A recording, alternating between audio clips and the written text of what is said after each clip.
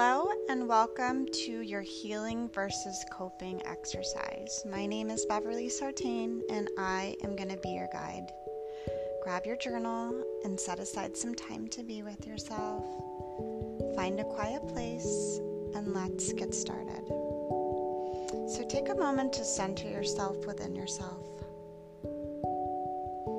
Acknowledge yourself for taking time to connect with yourself.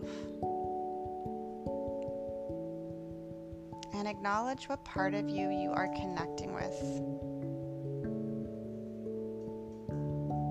If you are open to it, let's drop any connection to ego and let's sync up with your authentic self. From this connection, focus on your heart. Let your heart be filled with a sense of love. You might even picture a watering can that's filling up your heart with love. Notice it filling up, feeling full. As you breathe, let your heart continue to fill up with love, using breath to help the filling.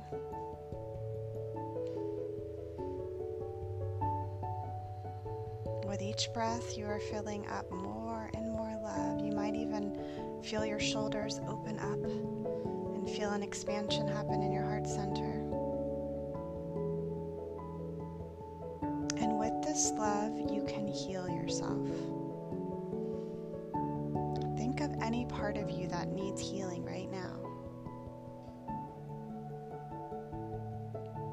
You can actually send this love from your heart to yourself. You can send love to your ego.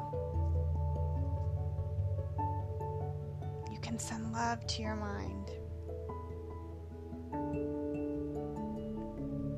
You can send love to your perfectionism. You can send love to your procrastination. Send love to your codependency. You can send love to your workaholism. I'm getting this image of the Care Bears. This was a famous cartoon when I was growing up. And they would stand in a line and they would have this beam of light come out of their solar plexus area. And that's the visual that I'm getting right now, is you like shooting out this beam of love, but that this beam of love is really for you.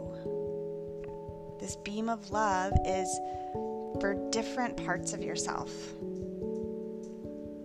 And that you know that you can heal yourself with your own love, your own compassion, your own grace.